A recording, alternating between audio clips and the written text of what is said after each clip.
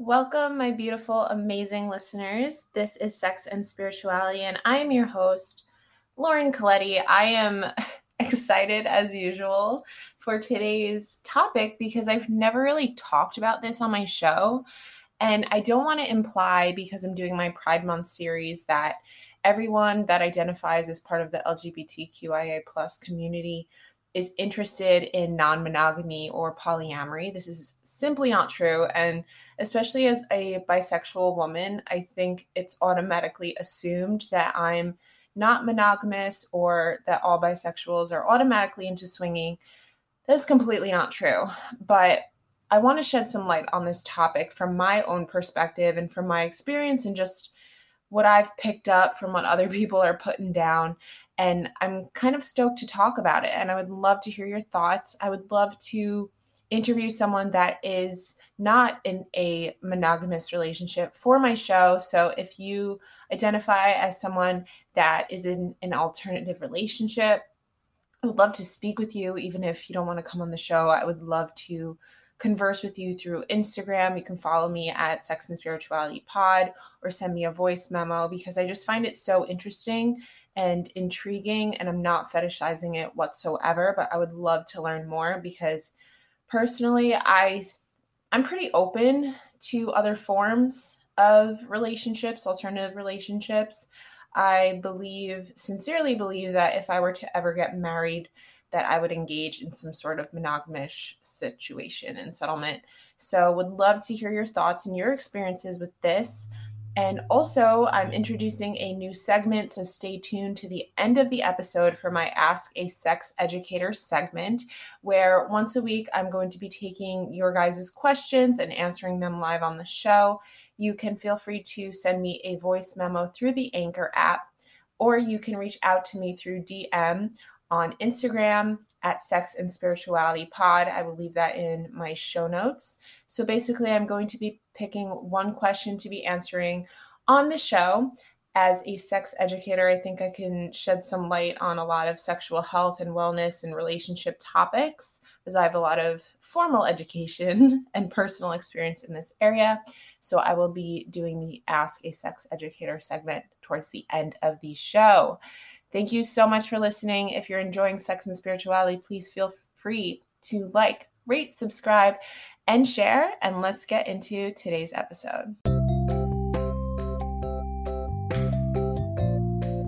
All right, let's talk about it. Are you open to an alternative relationship style? So let's talk about this first. What is ethical non-monogamy? What is an open relationship? What is polyamory? So these three terms are used almost interchangeably and honestly can be quite confusing, if I do say so myself, because these words are relatively new to the English language. There is little consensus on their exact meanings. But in general, all three means having the freedom to be sexually and or emotionally involved with more than one person. And while some may quibble about subtle differences in these three terms, it doesn't really matter what you call your relationship or lifestyle, as long as you are clear with your partner or partners about exactly what you mean by it. So there is a key difference between the term old-fashioned infidelity or cheating. These are not the same things. Ethical non-monogamy, open relationships, and polyamory are explicitly designed to be practiced honestly with mutual consent of all parties, where no one is deceived and everyone chooses to enter this type of relationship. Some people in these relationships are married or live with a primary lover or spouse, but occasionally have casual sex outside of their marriages. Other people oppose marriage and have more than one commitment, long-term relationship concurrently. But still others are in group marriages or maybe living with several adults who share sexual and spousal relationships.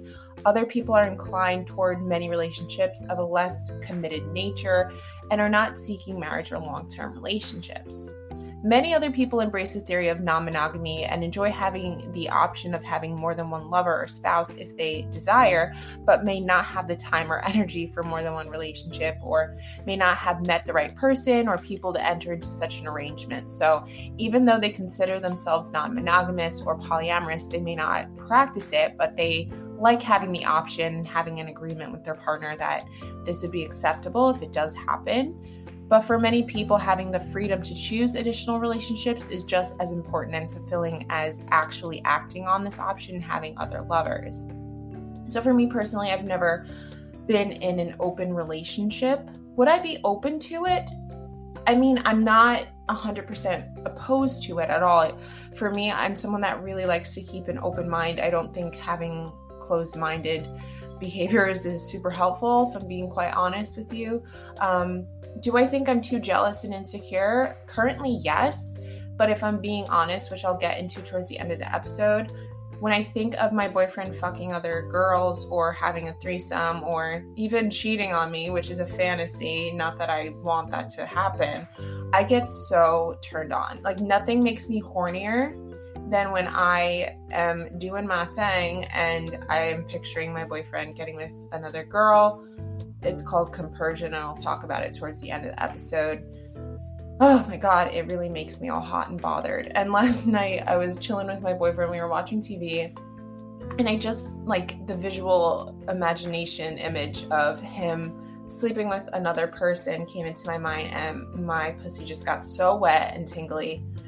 And I don't know if this is something I want to actively participate in right now, because I don't know.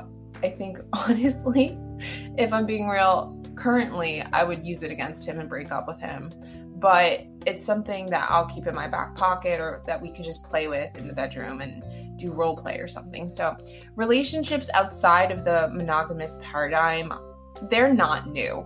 They've been practiced since the beginning of humankind, but it wasn't until recently that it was considered immoral and deviant behavior and identified as a major taboo, especially in religions, as it was called secret cheating, or pretending to be faithful to the spouse. This is looked down upon in many religions. So due to sexism and norms and women's economic dependence on men throughout most of history, men could usually get away with extramarital affairs, mistresses, sexual relationships with prostitutes, and even having several wives, because women's powerless economic and political position forced them to accept any and all behavior from their husbands.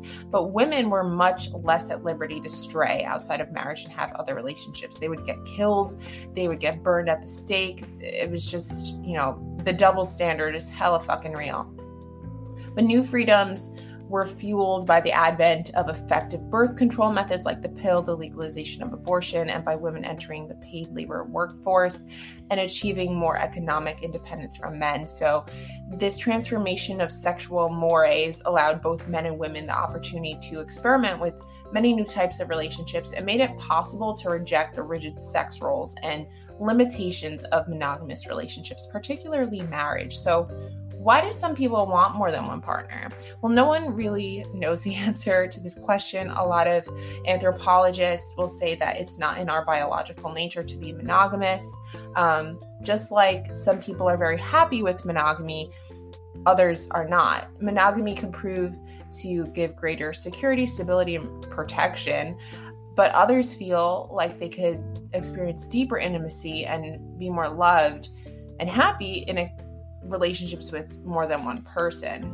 Others, people might feel that monogamy is simpler and just more feasible, and that exclusivity is really what keeps people in monogamy. Also just cultural conditioning and societal standards, but it's becoming more acceptable and less taboo now for people to find that monogamy just doesn't meet their needs. People have come to believe it's unrealistic to expect any one person to fulfill all their needs for companionship and sex for the rest of their lives. I completely understand that. Many people practice serial monogamy and find themselves being with people that are incompatible or just dissatisfied. And many people spend their whole life searching for the perfect mate only to find themselves time after time just being frustrated and disappointed. They can't maintain a monogamous relationship over the long haul. They keep cheating or having secret affairs or losing interest. This is your girl right here. I tend to lose interest very quickly. And I think this is partly because of a history of trauma and my insecure attachment style. But I want to say that if you are practicing open relationships or ethical non-monogamy, don't do it to avoid like yourself. I would say for me, being in therapy has made me open to studying myself and being aware and insightful and introspective. And I agree that open relationships sometimes avoid some of the problems that you could experience in monogamous relationships, but you want to make sure you're on board for the right reason and you don't want to do more harm than good. Many monogamous relationships really suffer from excessive dependency. Couples living together, spending all their time together, sometimes to the exclusion of all other friendships. Each partner depends heavily on their other for emotional support, family, literally everything. And some people even give up their friends or activities if their partner doesn't share that interest, and it creates a lot of resentment and dissatisfaction. Because monogamous couples agree to be completely dependent on each other for affection, a lot of them become dissatisfied due to sexual incompatibility or different sex drives, levels, and frequency of sex, or becoming sexually bored with their partner. And they could even feel a strong sexual attraction towards others, but repress their feelings or end their current relationship in order to have sex with someone else. So many complain that although they love their spouse and feel strongly attracted to their boyfriend or girlfriend, their partner doesn't want sex frequently enough or doesn't share the same fantasy. And this leaves one partner always wanting more in sexual variety or practices, and the other feels pressured for sex, often resulting in resentment or taking matters into their own hands to fulfill their sexual needs, which I'm not opposed to. I think that you should take your own sexual pleasure into your own hands and not rely on someone else to give that orgasm to you. I can completely relate to this because I get a lot of sexual resentment. So I understand where both sides of the coin, there's pros and cons to both. And relationships where monogamy is not required can create solutions for some of these problems. Non-monogamous people have opportunities to become more independent and have many friends, many sources of emotional support, rather than depending on their significant other for everything.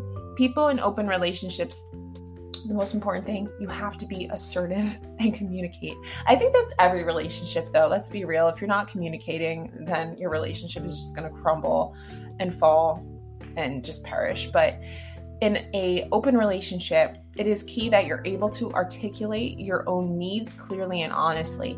Being in non-monogamous relationships offers the opportunity to meet all your needs rather than to repress and resent whichever do not get conventionally fulfilled in your initial relationship.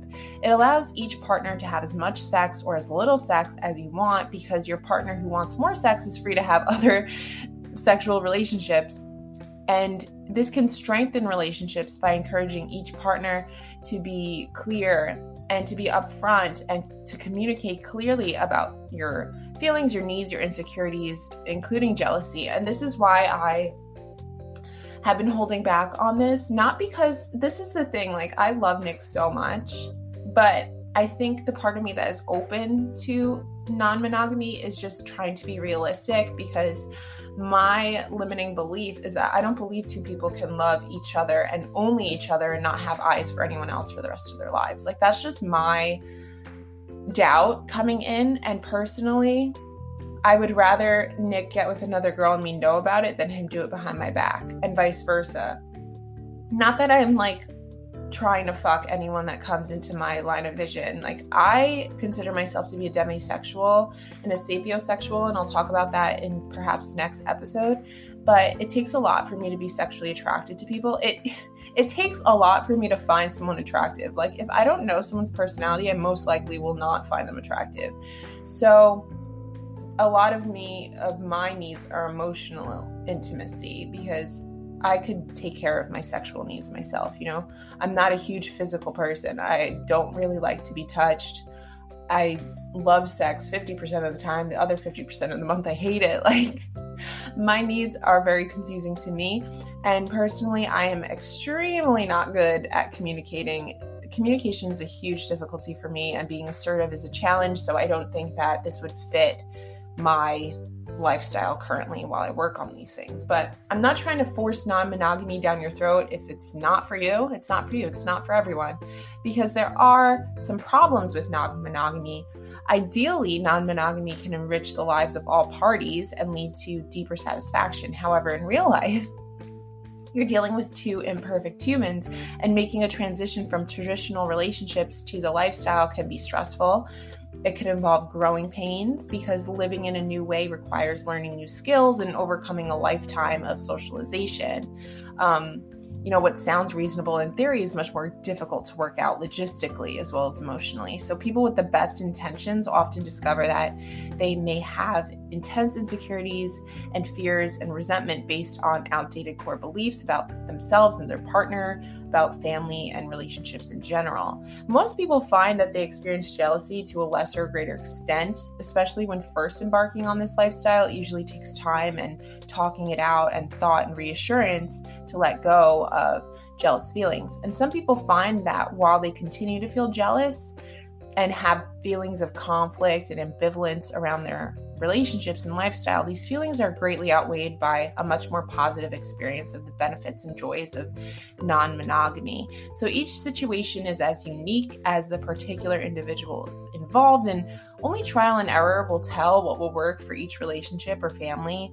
A lifestyle may look great on paper, but it can feel completely different on the ground. And living the lifestyle with an open mind and some ground rules that you have to both work out that feel comfortable and safe to you is the only way to develop a long-term situation that works for everyone involved. So what are the relationship alternatives to monogamy?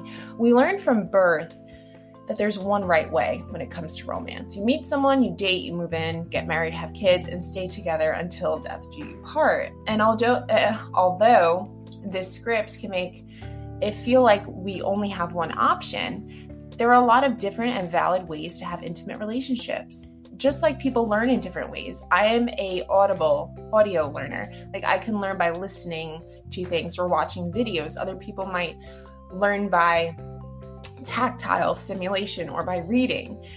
It's all different for everyone. It's individual, and that's okay. There's no one right way to do a relationship. Because with such a heavy focus on monogamy, having one partner in our culture, it could be hard to imagine what other options might look like. So a few of the most common relationship structures outside of monogamy, although these certainly aren't the only ones for ethical or consensual non-monogamy, include swinging, friends with benefits or fuck buddies, polyamory, which I discussed, polyfidelity. This looks like a lot like you'd expect a monogamous relationship to look, just with more than two people. It's sometimes referred to as monogamy +1 or +2 in poly communities. And members of the relationship agree to only date and have sex with each other. This is a throuple or a triad. Quads or larger closed networks can also exist. So another one's open relationship anarchy. This is more of an approach to relationships than a structure. Basically, relationship anarchists believe that all forms of intimacy are valid and don't necessarily prioritize their lovers or romantic relationships above their friends or family. Relationship anarchy explicitly rejects assumed hierarchies between different kinds of relationships and erases the distinction between partner and non-partner. Also, queer platonic co-parenting and chosen family. Not all intimate relationships involve sex or romance. Choosing to build a life and family or otherwise do things more traditionally associated with romantic partners with your friends is also a valid option. This could look like two best friends or even former partners living and raising their kids together, or a group of friends buying land and building tiny houses near each other. So many things. The key trait here is a level of life entanglement that's above and beyond what someone would normally have with their friends. And lastly, Monogamish. Dan Savage, the author of Savage Love, coined the term monogamish to describe a relationship that is mostly closed, but allows the occasional outside sexual partner in the right situation. But romance is usually off the table. Exploring a monogamous relationship could look like having a 100-mile run where you can sleep with someone else as long as you're at least 100 miles from home. So for me personally, I think that monogamish would fit my lifestyle if I had to choose, not implying anything here, or polyfidelity. I don't know. Those are the ones that I resonate with the most. But when it comes to your relationships, why would you buy off the rack when you could get it tailored or even made exactly to your measurements? Because unlike a perfectly fitted suit, it costs you nothing but honesty, communication, and a little self-reflection. So I honestly admire people that are in open relationships because I think it's extremely humbling, and they have to be very modest and realistic and self-aware and self-reflect. And that's something that a lot of us aren't willing to do. We're not willing to look at ourselves and see if someone triggers us or triggers a wound. Like, why is this happening? What's going on within me? Because it's never usually about the other person. It's always mostly about us. So wrapping up here, because your girl has homework, I want to talk about compersion. This is a term I heard on my favorite podcast, the Sex with Emily podcast, a couple of weeks ago. This is a radical love phenomenon. And I resonated with this so much, and it just made so much sense because a couple of months ago I made a episode about cuck queening. I'm sure you've heard of cuck holding, and then compersion goes right along with this. So this is our wholehearted participation in the happiness of others, right? It's that sympathetic joy we feel for somebody else, even when their positive experience does not involve or benefit us directly.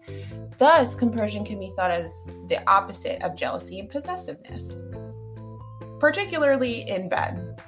It's watching your partner have pleasure and you getting off on your partner's pleasure. So compersion depends on viewing other people as intrinsically autonomous and self-determined and celebrating their own unique path to fulfillment. This might not seem radical when we feel happy for a friend getting a promotion, or just empathy for others, sympathy, compassion for a family member like reaching a goal. But what if our romantic partner were to experience happiness and growth from an intimate relationship with somebody else? Could we possibly rejoice with them? And this is interesting because my boyfriend and I were having a conversation last night, and I said, sometimes I think about the next girl you're going to date because I'm so morbid that I have a lot of issues, daddy issues, mommy issues, like in relationships. I'm an avoidant attachment style if you're new to the show and you've never heard me before. So I have trauma bonds, I have abandonment wounds, and I'm always thinking of a perfect person, quote unquote perfect. There's no such thing, right? Could be standing in front of me, could be offering me the world, saying they love me. 1, I don't believe them. 2, I don't trust their judgment. 3, I think they're delusional. And 4, I think about the relationship ending and when I'm going to lose that happiness, right? Happiness is so scary for so many of us that we just think of what's going to go wrong, what's the catch. So last night I was like, I'm thinking about the next girl you're going to be with and what she's going to look like and what she's going to be. And Nick was like, do you feel sad when you think about this? I was like, no, I don't. I'm confused. Like, why don't I feel sad? I feel kind of jealous, honestly. Maybe I feel disappointed it didn't work out, but like, I don't feel sad. And I don't know if this is compersion or not. It's just kind of food for thought. And I'm trying to digest this when I say it out loud. Sometimes I understand things better. But compersion in relationships, when this happens in a situation where jealousy is the more common or conditioned response, we are in a sense entering the radical outer reaches of love. Therefore, people who experience compersion in those unexpected places could be considered pioneers of significant human potential, right? This is it's just human mating and relationships are so interesting to me. It's like this unconventional yet powerful expression of contact and just connection. So why does this matter? Learning about compersion can benefit people in all types of relationships, whether one is a consensually non-monogamous relationship or not. Compersion conveys to another person that we are genuinely supporting them, on their chosen path to well-being, whether that's with or without us. This encourages authentic emotional expression, which in turn reinforces a sense of togetherness and being on the same team. Generosity begets generosity, and love begets love, creating this kind of positive emotional feedback loop. Thus, compersion is fundamentally an expression of deep friendship and support, and it can be cultivated as a way to strengthen any connection.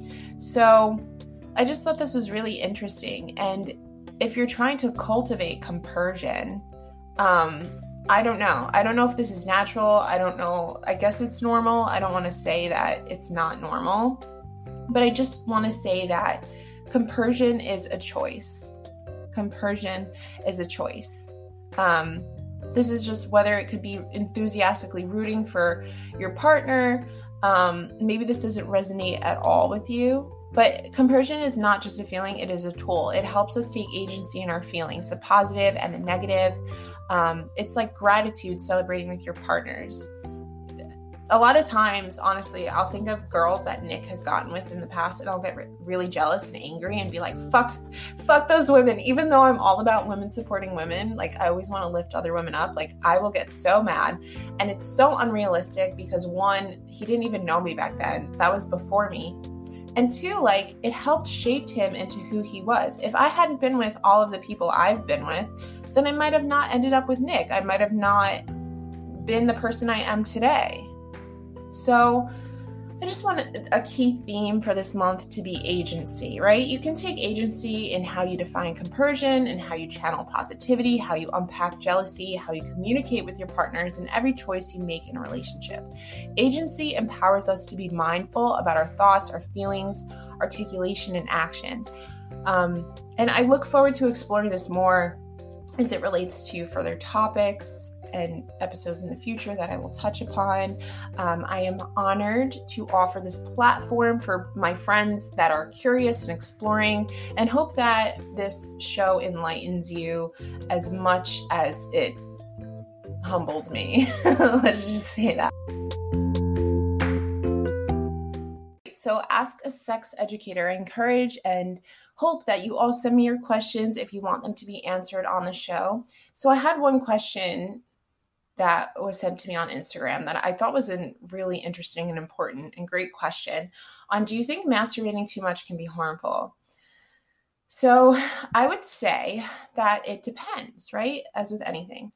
It doesn't matter so much, in my opinion, how often you do it, but whether or not it interferes with your everyday life and other activities. Like, for example, if you would rather be masturbating than be with a live person, now this doesn't apply if you have sexual trauma and obviously you're just getting back in touch with your body. But if you don't want to have sex in real life because of porn usage, it could be a problem.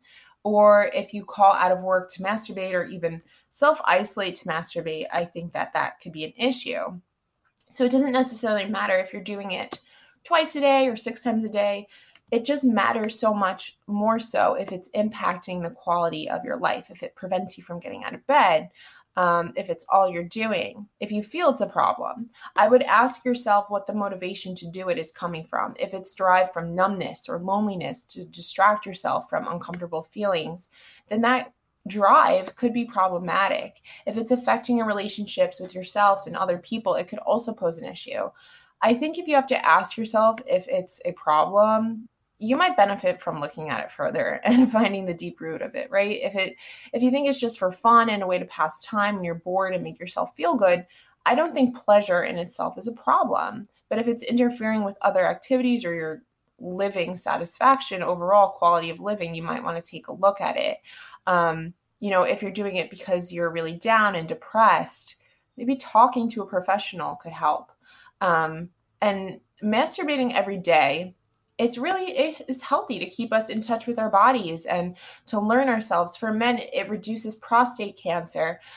Also, it depends what school of thought you're coming from, because other schools of thought say that ejaculating too much, too often shortens your lifespan because it lessens your chi or your life energy. So as with anything else, I think there's a middle ground and balance is best. And If you find yourself on any end of the extreme, then maybe you might benefit from a counselor or a coach to, pinpoint exactly what triggered it. I'm not a medical doctor, but if it could be something coming from your health, so something could be going off with your hormones, especially if you have depression. It could be a coping mechanism. Some people use shopping or gambling or drugs and alcohol. Others use sex and porn. So a lot of SSRIs like Prozac or Zoloft, if you feel this is becoming impulsive and like kind of like a compulsive drive, an obsession, you might want to look into this to figure out in the meantime how to healthfully cope. Masturbating helps you have those feel-good chemicals like oxytocin, norepinephrine, vasopressin, dopamine. So you could unknowingly be trying to make up for that chemical imbalance. Your hormones could be thrown off, and medication might help to equalize it and balance it in the meantime. But I think get into therapy, as I always say. So thank you so much for this question. I hope that this shed some light and helped at least one person. Again, send me your questions to answer on the show, and I hope you have a sexy day.